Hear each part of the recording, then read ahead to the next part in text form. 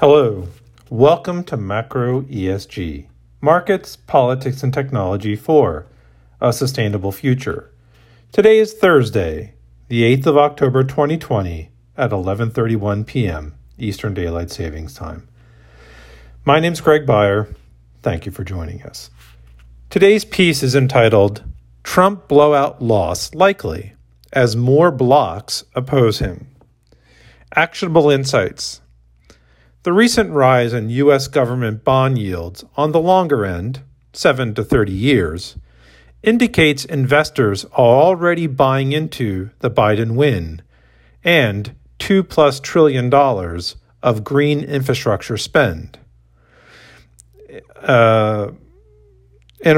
So I was completely wrong expecting the long bond, the 30-year, to fall to a zero yield.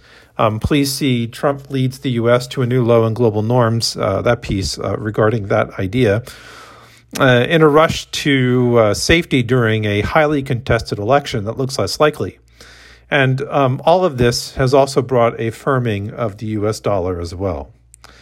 As the House of Representatives prepares to take on the platform technology stocks, as covered in several macro ESG articles, a big topic that will absorb several more pieces shortly, it's a good time to diversify away from the liquidity-fueled names. Whenever Trump says he'll do a stimulus deal and the market goes up, sell a bit of the old portfolio, and when he says next that the deal is off, use the dip to buy the new portfolio of infrastructure names. Use the seesaw of Trump's strategy to get better average prices.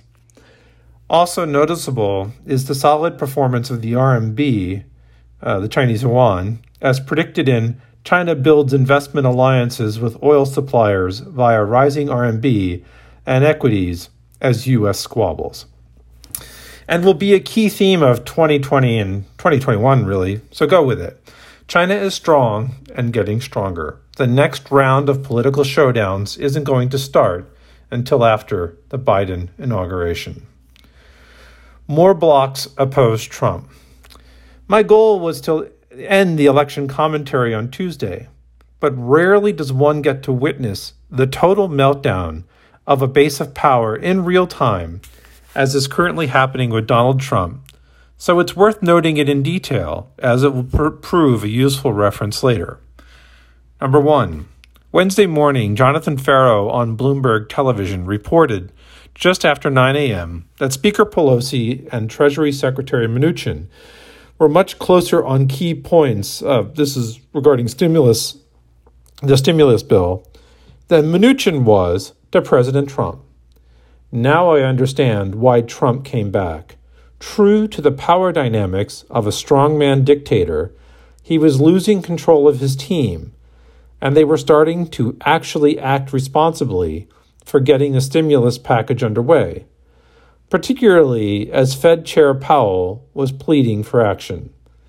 This likely explains why Mark Meadows gave the anonymous grave assessment of the president's poor health on Friday, and why Trump took such risky and aggressive drugs to reverse his decline. Both Mnuchin and Meadows are already starting to think about life after the Trump administration, and may even be responding to threats from Pelosi about negotiating how they'll be treated in the subsequent investigations into the Trump administration's failure of protecting the country from the coronavirus. Number 2.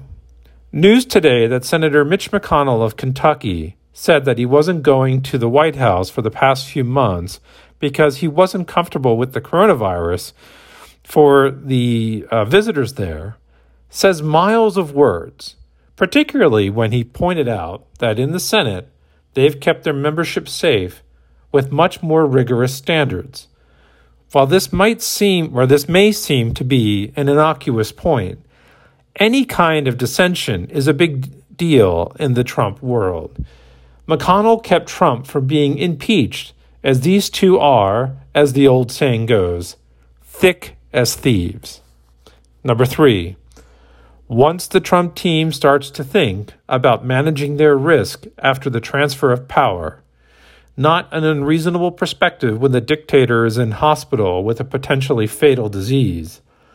I believe that they are currently negotiating their exit strategies from the sinking Trump ship.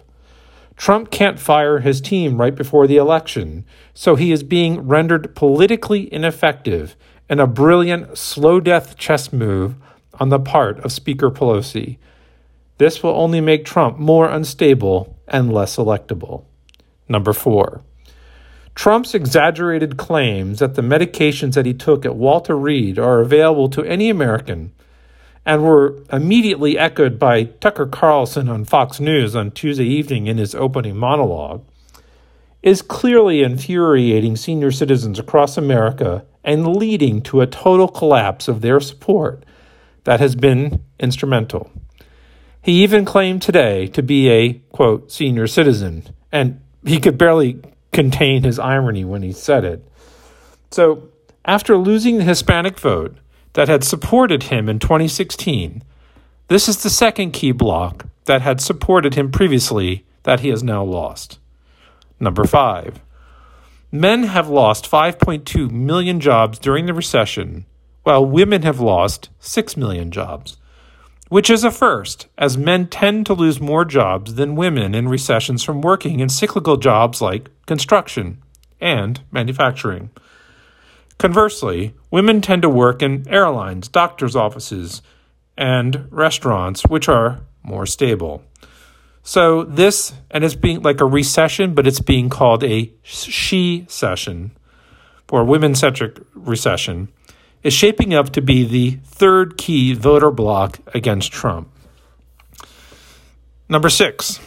Social media had inadvertently helped Trump in a big way during 2016.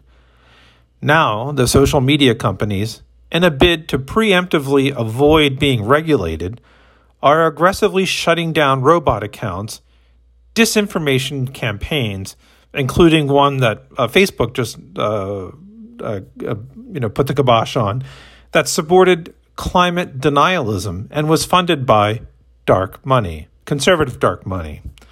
A very big change. I'd rate this as the fourth big voter bloc that Trump has lost, particularly as the social media companies are aggressively driving big turnout the vote campaigns. As Republicans have typically benefited from voter suppression, Democrats will clearly benefit from increased voter participation. 7. Last, but far from least, Trump was put over the top in the winner category in 2016 by FBI Director Mark Comey, reopening the emails investigation into Hillary Clinton shortly before the 2016 election vote. Trump is short on allies right now, particularly as it appears his closest people are starting to shift away. Trump has had his moment in the sun. The aberrant era is over. Number 8.